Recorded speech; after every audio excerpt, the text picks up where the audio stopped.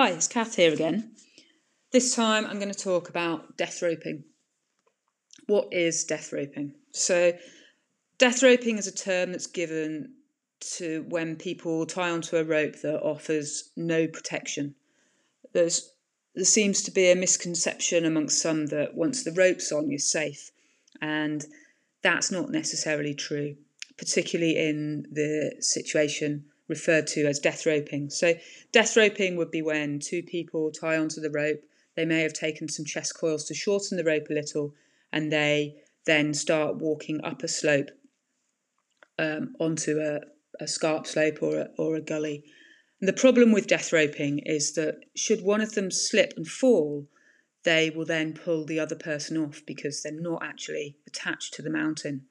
And you can just imagine what would happen as sort of almost like a catapult. One slides down the slope, there's a lot of slack between the two people that pulls the other one off quite abruptly. Maybe one starts to slow down and then the other speeds past, and quite a horrible image to think about. So really consequential in terms of the likelihood of how badly it could go wrong. And of course, if there are other people there, they can get tangled up in the mix as well, because the rope would just pull them off if it got anywhere near them. So why do people use this technique, and why is there this misconception that it's safe?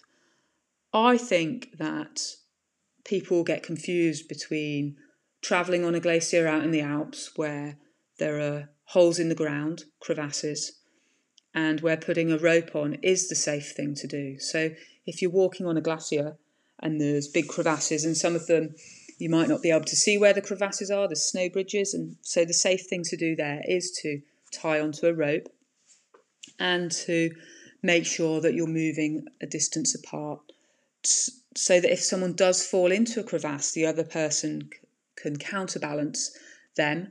The person that's fallen in could then either prussock back out, or the person that is outside of the crevasse can create an anchor and a hoist system to be able to pull the person who's fallen into the crevasse out. So I can see how it's really easy to think that in the Alps you travel across a glacier roped up and you approach a climb roped up, and that perhaps you might do the same in Scotland. But in Scotland we don't have glaciers and crevasses to worry about.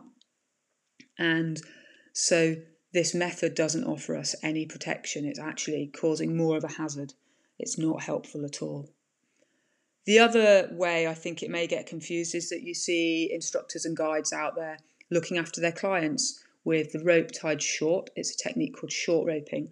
And this is a technique where the guides or instructors are making sure that they're looking after their clients and preventing a slip turning into a fall by keeping the rope really tight.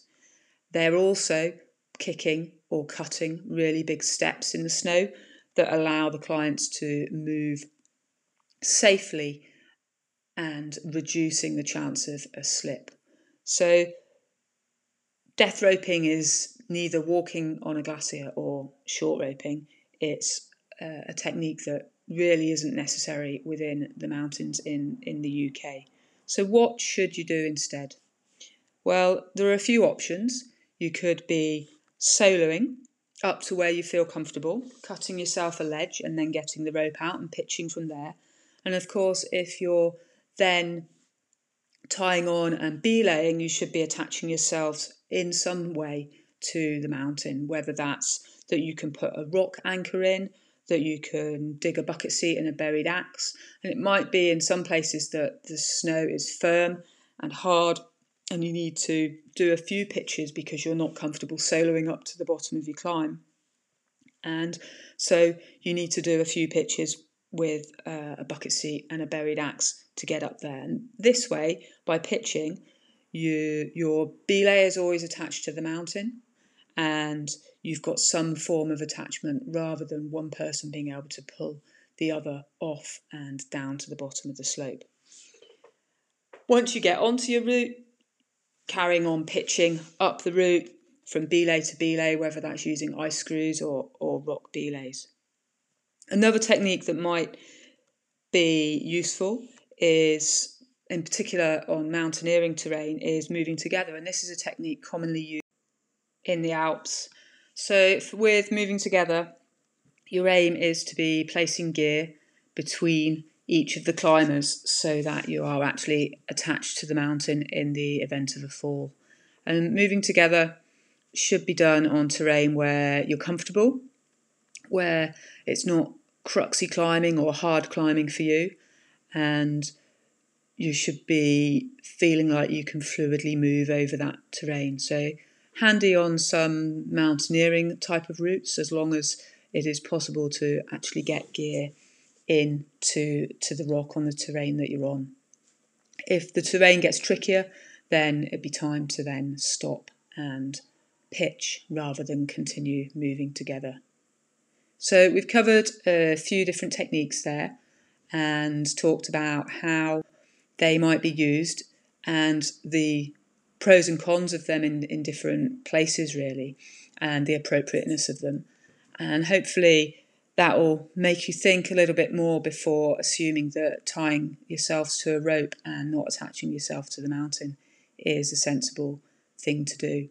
If you're not sure on what technique to use, then maybe it's worth going on a scrambling or mountaineering course to be able to learn a little bit more and to get some real feedback from someone who knows what they're doing to allow you to develop your skills so that you can pick out the safe and appropriate technique to approach your climb, or the best way to safeguard you and your climbing partner when you're on a mountaineering route or to get to the bottom of a winter climb. Anyway, hope you enjoyed that, and not sure what the next topic's going to be, but hopefully I'll see something when I'm out and about that I think it might be useful to talk about. Thanks for listening.